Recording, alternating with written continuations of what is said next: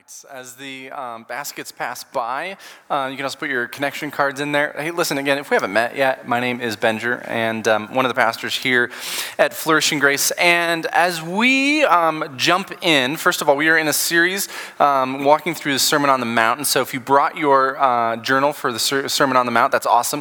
If you're new, you haven't gotten one yet, we actually have a journal back there on the sound booth over there, and you can just walk back right now, no worries, and grab that one. But as we dive in today, I want to know, are there any rule benders in the house?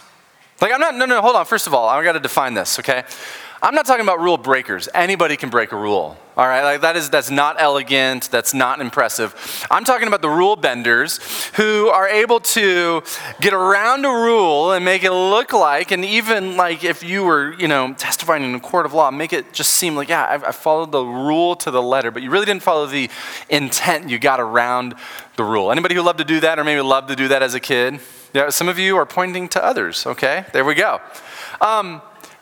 There's a little bit of me in that, and I think there's a little bit of that in me, and there's a little bit of that in all of us, because there's something about a rule that we long to get around. And when we see it, let's be honest, when we see somebody else do it, either to their advantage or to our disadvantage, it drives us nuts, right? Like, I can't believe they did that. But if we can do it, we're all for that. And we're going to talk a little bit about that today as we walk through this Sermon on the Mount. This is week 4 of our series, and so if you're new here, you missed the first few weeks. Let me just give you a little bit of a background. The Sermon on the Mount is really, it's a body of teaching that Matthew records. Matthew is one of Jesus' original followers and one of the authors of one of the biographies that we have. Matthew, Mark, Luke, and John. And so Matthew wrote Matthew, creatively named, I know. And in chapters 5 through 7, he lays out a time when Jesus sat down and gave a body of teaching. And this body of teaching, Jesus taught a lot of things, he did a lot of things, he healed a lot of people. But this body of teaching is significant for the reason because in it, Jesus really outlines what it looks like to follow him and what life in God's kingdom is supposed to look like. And so if you were to ask somebody or somebody were to ask you, what does it look like to be a follower of Jesus? What is life supposed to look like in God's kingdom? This would be the first place to go. And as we have seen so far, and we're going to continue to see, time and time again, this sermon is going to jar us. It's going to chafe against the way we usually do life. Even if you call yourself a follower of Jesus, even if you have followed Jesus pretty much your whole life, and maybe even been decades, there should be times, if we truly listen to Jesus' teaching in the Sermon on the Mount, that it's going to chafe against the way we do life. It's going to jar us a little bit, because as we've talked about, the Sermon on the Mount is at odds with and opposed to the sermon of the world. And the idea is this, is that as Jesus invites us to a flourishing life, to follow him, it is going to be different, and it's even going to come in opposition to the way that we've just learned to live life. And so we have to repeatedly ask ourselves, am I listening to, am I following Jesus and his teaching the Sermon on the Mount, or am I following the sermon of the world? And so today, we're going to dive into a body of teaching that's actually going to last about 6 weeks. But first, I want to back us up to last week. Last week, where we left off Jesus, he was teaching about the law and how he came to fulfill the law. And then in chapter 5, Matthew chapter 5, verse 20, Jesus says this, and it'll be up here on the screen. He said, "For I tell you, unless your righteousness exceeds that of the scribes and the Pharisees, you will never enter the kingdom of heaven." And it was just as silent, I imagine, when Jesus said these words for the first time. Because if you think about it, and you know who the scribes and the Pharisees are, nobody was better at knowing the law, interpreting the law, and performing the law than the scribes and the Pharisees. At least in their culture, that was the thought. The Pharisees loved the law so much, and they wanted to follow the law so much that if God put down a boundary, a line right here and say, hey, don't cross this, they would back up and they would have more lines from there. They say, okay, we're going to add a rule to that so we don't even get close to this line that God said, that's a boundary you shouldn't cross over. They loved God's law. And they loved to follow God's law, or at least have the appearance of it. But as Jesus teaches here, and this was shocking, because if you think about, man, if my righteousness doesn't exceed the scribes and the Pharisees, who are like the pros at this, like if the bar is here, they were at least there, if not over it. What Jesus is saying is, no, that's not the bar. The bar is above that. And so the question is, what hope is there, Jesus? And last week we talked about, that's the point. Because it is not our righteousness that gets us into the kingdom of heaven. It is not our righteousness that reconciles us to God. It is Jesus' righteousness. If we did it on our own power, if we attempted to reconcile ourselves to God based on our good behavior, it never would happen. I mean, you know this. You may not be a follower of Jesus, but you have your own set of standards. You don't even meet up to your own set of standards. So how much more, if there really is a living God, do we meet his? And the point is that rather than letting us wallow in that, Jesus came and rescued us, and he met those righteous standards. He died on the cross for you and me, taking the penalty of our sin so that we might live with him and experience a new life.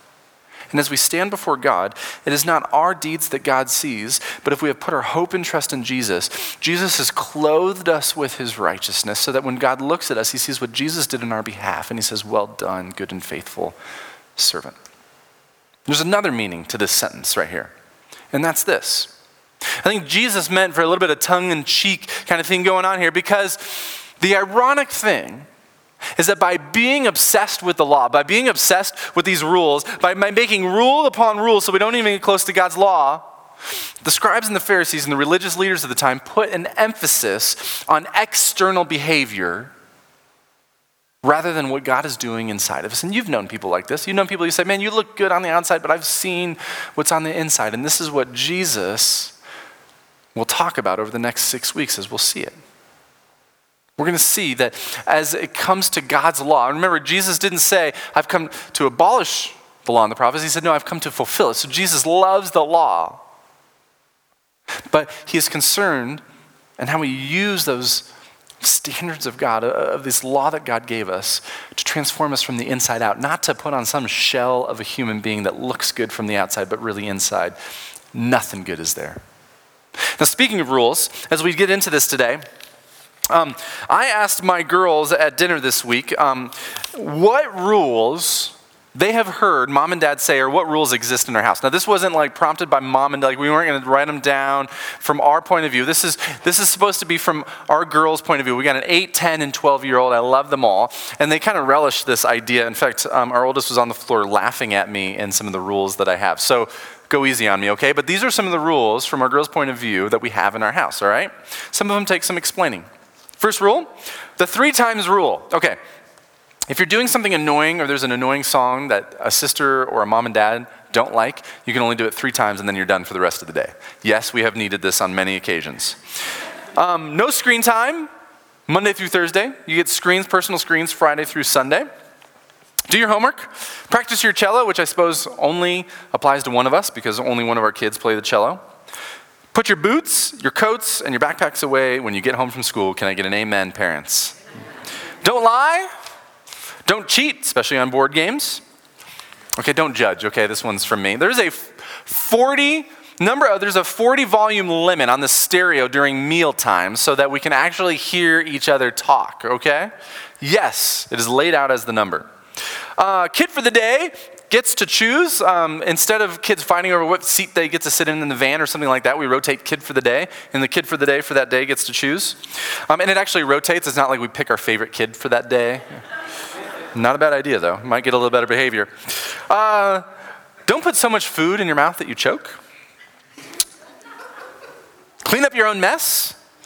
Chew with your mouth closed. Do your house chores. If you want something clean, an article of clothing, put it in the hamper. Speaking of clothing, if it's not on your body, it goes either in the hamper or the drawer, not on the floor. Don't ride your bike or your scooter past the church. There's a church in our neighborhood, and that's kind of their boundary for exploring the neighborhood on their own. No drawing on the furniture. Now, did I mention I have an 8, 10, and 12-year-old? That's a new rule this week. If you leave the house on your own, bring the cell phone. Don't hurt each other. Only parents get to mix the Gatorade. Yes, there's a reason for that. I'm not going to explain it. Why is my wife laughing at me? If we run out of something, like a grocery item, put it on the board. Use your napkin, not your clothes.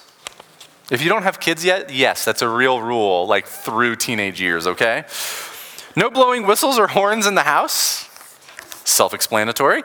You cannot do rainbow loom for the love of our vacuum cleaner on the floor. Okay, rainbow loom, if you know what it is, only happens on the table. No food upstairs. Clean up your bath toys and hang up your towel. You can only say sorry if you actually do something wrong. Slime can only be made at the kitchen table. And no feet or knees on the kitchen table. All right? And this is just, they've came up with more throughout the week. I was like, no, we've written down what you already said. You don't get any more. Now, here's the question. When my kids leave the house, and one day they will, is my goal that they would be able to check off this list perfectly and hand this to me? Yep, I do this all well. I'm going to do this into adulthood. No. The point of these rules is not that they would perform some sort of external behavior, but that there would be something going on inside them. And really, these are ridiculous rules, but when it comes down to the actual rules that you can get in big trouble with in our house, most of them have to do with relational rules, with how you treat people. Because what we really want, we don't want them to check off some sort of external behavior list. We want God to be doing a work inside of them, and that's what we're going to see Jesus talking about today. We're going to be in Matthew chapter 5. Again, you can pull out your scripture journals, or you can pull out your Bible. If you didn't bring your Bible, there's a blue Bible underneath your seat. We'll be on page 898. You can open that up and read that. If you don't have a Bible at home, if you need one, listen, that's our gift to you. Please grab a pen, put your name in it. We want those to walk out the door. But we're going to be in Matthew chapter 5, 21 through 26. And we're going to take these just a couple of verses at a time and see what Jesus has to say. So we're going to start verse 21. You have heard it said, you have heard that it was said to those of old, you shall not murder, and whoever murders will be liable to judgment. But I say to you that everyone who is angry with his brother will be liable to judgment. Whoever insults his brother will be liable to the council, and whoever says, you fool, will be liable to the hell of fire. That's tough. Now, when Jesus said, you have heard it said to those of old, you shall not murder, they knew exactly what Jesus was talking about. Like, yeah, this is the 10 Commandments. I mean, we're Jewish people, that they would say to Jesus, we understand this, we understand the 10 Commandments. I mean, Charlton Heston, Moses came down from the mountain and gave these, and it had to go up again, the whole thing. Understand that, do not murder. And Jesus preempts it with this. He says, you have heard it said to those of old, meaning this is what it was. And then Jesus, from there, said, but I say to you. Now, here's the thing. It's not that Jesus is contradicting the 6th commandment. It's not that he's saying, okay, we're going to get rid of do not murder. What he's doing, he's actually doing a teaching kind of technique where he's extrapolating some meaning out of this. And in addition to that, as we see Jesus use this same pattern, you have heard it said, but I say to you, over the next 6 weeks with many different topics, what Jesus is really getting at is not the core law, but how it is interpreted and applied by the religious leaders. And this is heavy stuff. Now, before we get into exactly what Jesus is getting at, I want to just address something. You and I don't read this the way that Jesus says it. In fact, we put something a little extra into verse 22, and this is what it is. It'll be up here on the screen. Let me see if you can see the change. But I say to you that everyone who is angry with his brother will be liable to judgment. Do you see the difference? You see, you and I, when we read this, we put an asterisk next to this. Okay, surely Jesus doesn't mean angry against this thing. All right, this person did this to me. Surely that's okay to be angry at. And we'll get to that.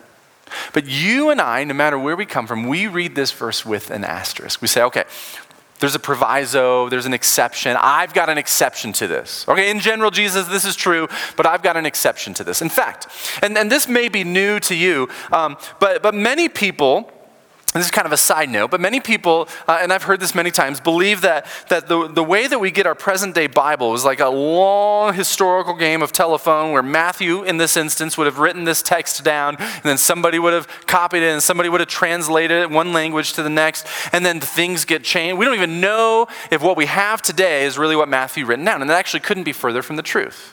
You see, people loved what Matthew wrote down as they realized, these are the words of Jesus, and as they were welcomed into the canon of Scripture, immediately after they were copied again, and they were sent to different churches throughout the different regions. And they went in all different directions. And those people loved this text so much that they meticulously copied it again and again, and they would go out to different regions. So much so that around the known world, we have copies of these texts. And when we bring them all together, even though one went in one direction for 100 years and one went in another direction, when we see how they were copied, they actually match up most of the time to 99.9% accuracy. So we know within 0.1% what was actually in Matthew's text in the original language.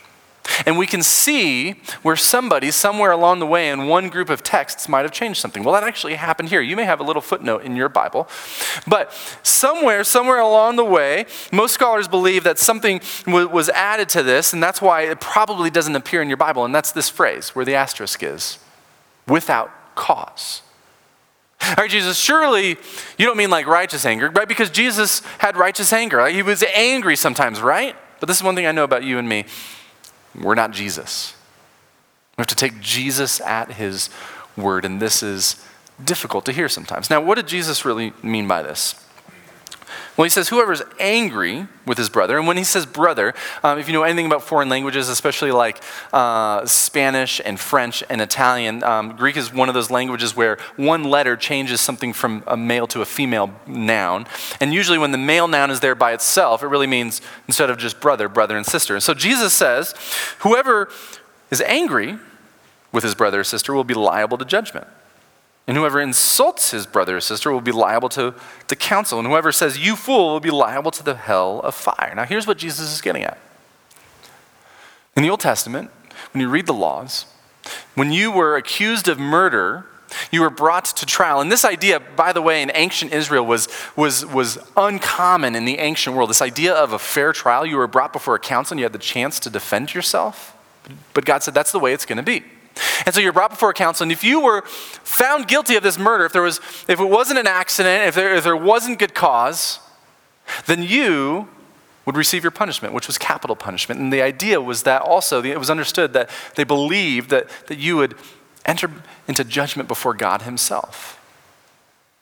And what Jesus is saying is, well, that actually goes for if you call a brother or sister and insult them, or you're angry with them, or you call them a fool. Now, this is scary because I've called many people foolish. But what is Jesus looking at here? Well, when he says whoever insults his brother, the word that is used there, it's this Aramaic word raka, which means, in essence, empty-headed. And it's not just like, oh, like that person's stupid, or like it's stupid that the Broncos aren't in the Super Bowl, because it is stupid that the Broncos aren't in the Super Bowl. But it's not that kind of thing. When you call somebody empty-headed, to them, it was the deepest insult. It's like when you lock your jaw and you say it through your teeth. You say stupid, like that person's an idiot. We're not talking like, man, I'm annoyed with that person, and that person is worthless. You are demeaning that person. When you say you fool, like to us it sounds kind of weird and medieval, like I challenge you to a duel, you fool. But if you know your Old Testament, all right, if you read the book of Proverbs especially, this idea of being a fool was somebody who had total disregard for God. Right? In Proverbs, this idea of wise and foolish wasn't like what your IQ was. It was whether you submitted to God's rule and reign in your life or not. And if you were a fool, you disregarded God and his rule and his reign in your life. And so to call somebody a fool is to call them heartless, empty-hearted. So to say raka is empty-headed, and to say you fool is empty-hearted. And in other words, you are vilifying them. You are calling them evil. And so what Jesus is getting at is not just calling somebody names, but completely demeaning them and vilifying them. Now, why is this a big deal? Well, think about murder. To us, we say, yeah, that's a bad thing to do. But for the ancient Hebrews, if you go back to the first 5 books of the Old Testament, and especially in Genesis, we find that you and I, We're created in God's image. And when you murder somebody, it's not just something bad against them, but you destroy the image of God that is in them. That's why murder was such a big deal. That's why life was such a big deal to the ancient Israelites. And what Jesus is saying is that you can mar somebody and the image of God that they hold in them, not just by physically harming them and killing them, but by destroying them with your words. Friends, I got to confess, I've never murdered somebody, but I can tear somebody apart with my words. Maybe you're in the same boat. Maybe you've never murdered somebody, but have you locked your jaw and tried to make them feel as small as possible? Have you just discounted them as completely evil? Just know that I know their motives, I know that they're friends, I know that they are evil and they're empty-hearted. Have you destroyed them with your words by going to somebody else? And maybe you didn't have the guts to say it to them, but you went to somebody else and you told them what happened and you told a story and you tore them down in the opinions of other people. Have you destroyed somebody with your words? It comes from within, doesn't it? You know that's inside of you. You know the moments that springs up inside your heart. And Jesus, if we take him seriously, says when you do that, you've committed murder. You have marred the image of God in that person's life. You see, we like to be rule benders. We say, well, I didn't do this. I didn't do that. We didn't follow the intent of the law. We destroyed somebody with our words. Martin Lloyd-Jones, who's a pastor, who we use his commentary on the Sermon on the Mount through this series quite a bit. He says this about this passage. He says, "Do not imagine that you are clear with regard to this injunction," says Christ in effect, "simply because you have not committed murder. What is the state of your heart? How do you react to things that happen? Or do you find yourself flaring into a raging temper when a person has done something to you? Or do you sometimes feel anger against a person who really has done nothing to you at all? These are the things that matter. It is that which God meant when he said, 'Thou shalt not kill.'" Now, I want to point something out here. And this is super important for this to be clear on, because this might be going through your mind. Just because Jesus says, "Do not be angry," the implication is that somebody has done something to you. And we might think, well, if that means we can't be angry, does it mean that what happened to me doesn't matter to God? That couldn't be further from the truth. If somebody's hurt you, if somebody's caused you pain, that matters to God. God's anger burns against sin, and it burns against that sin. In fact, Jesus, when he hung on the cross, he bore the wrath of God against sin so that you and I would not have to. Sin matters very deeply to God.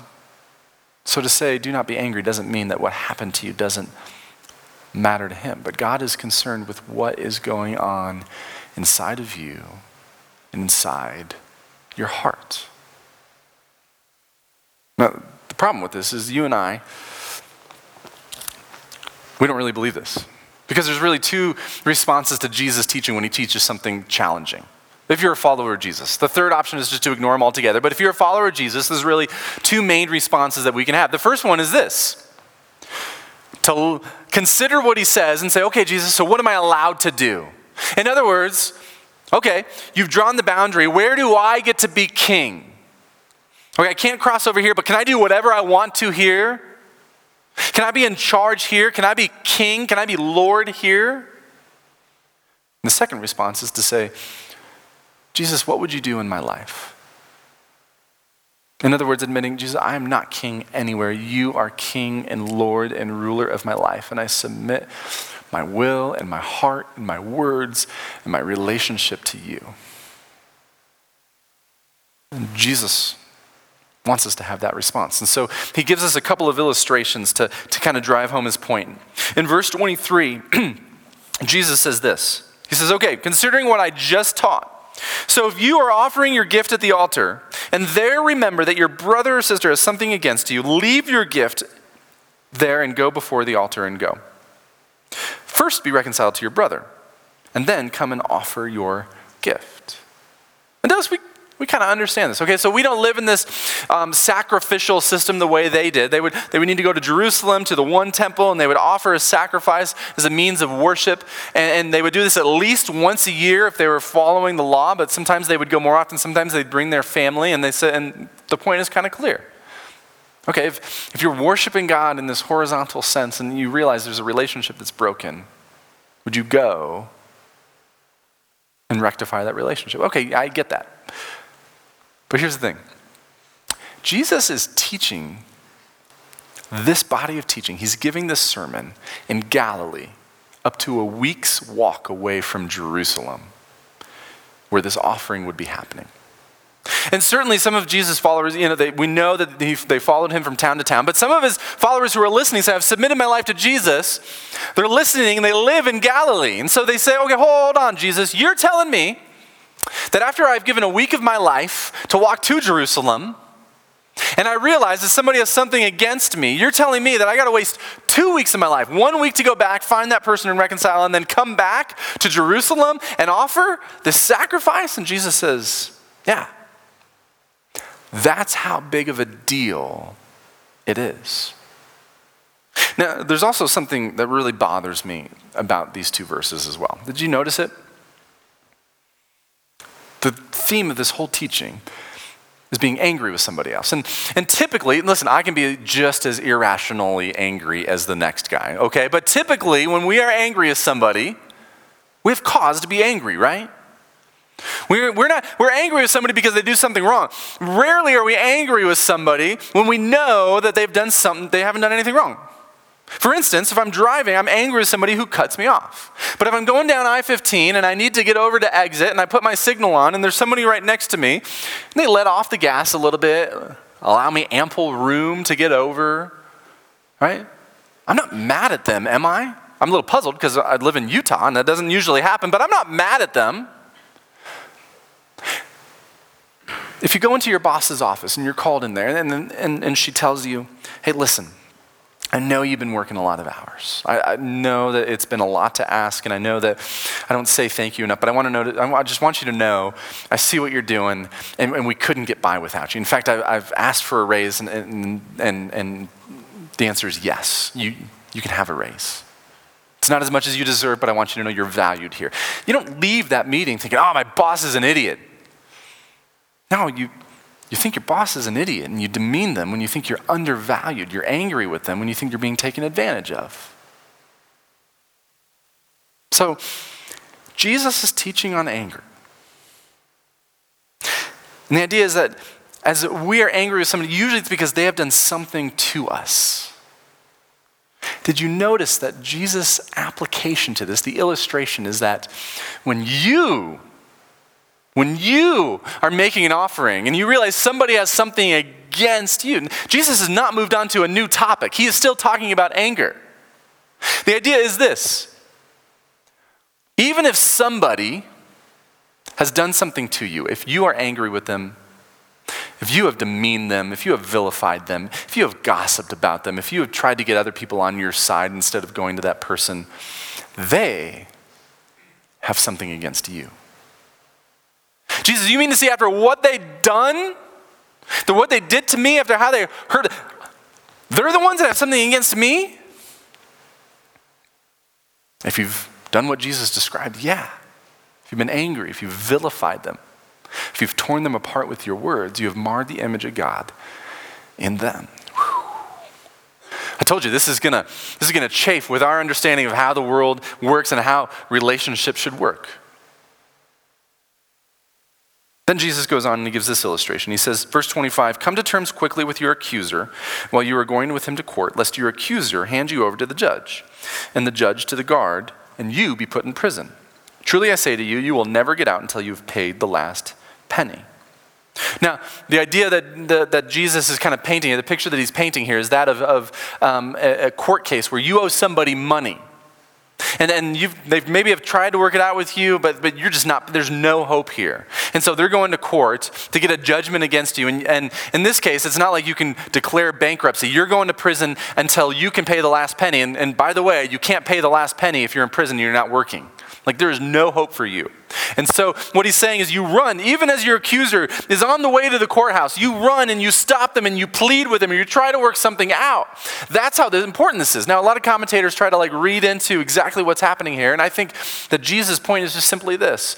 It's that important. It's like he's shouting at us as best as we can, because you and I don't believe this. Okay, yeah, I know I'm supposed to not be angry. I know I'm supposed to not vilify. I know I'm not supposed to tear somebody apart with my word. But I'm just still going to worship. Jesus says, no.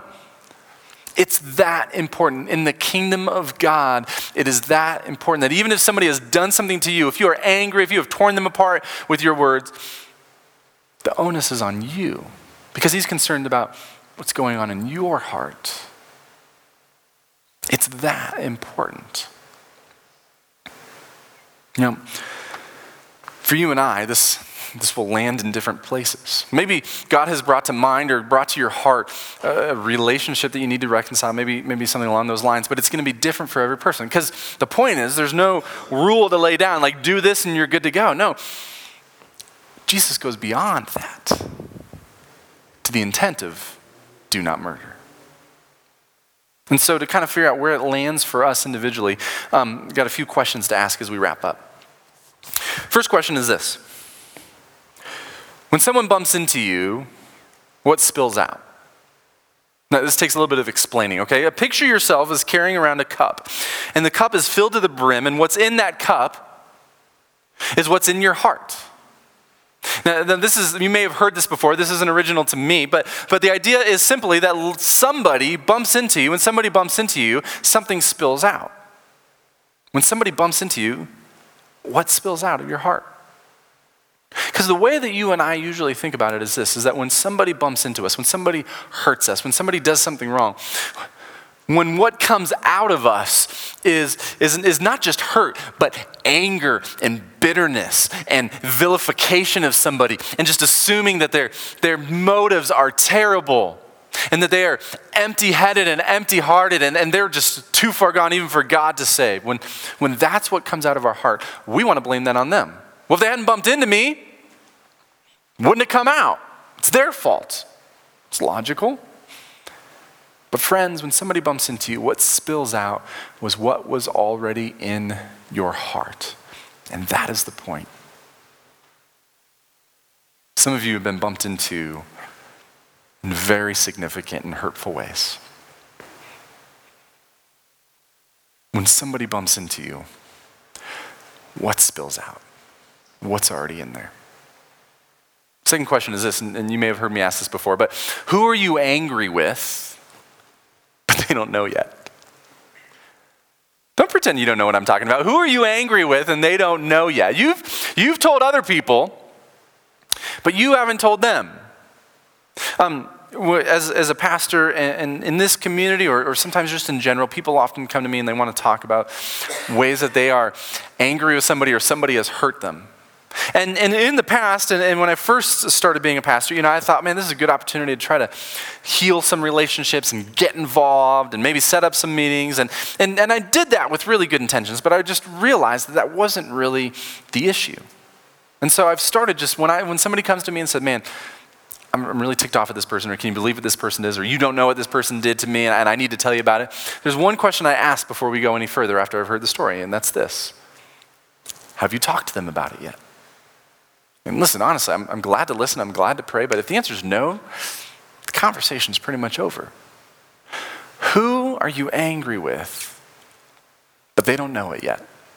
And worse yet, who are you angry with? They don't know it yet, but you have already started building your case with others. You have already started to tear them down in your mind and in your heart and with other people in the conversations. Who are you angry with? They don't know it yet. Last question is this. With whom do you need to reconcile? Jesus' teaching and application on this point is specific to anger, but we can expand it beyond that. With whom do you need to reconcile? Who has something against you? Who have you blamed for your own actions?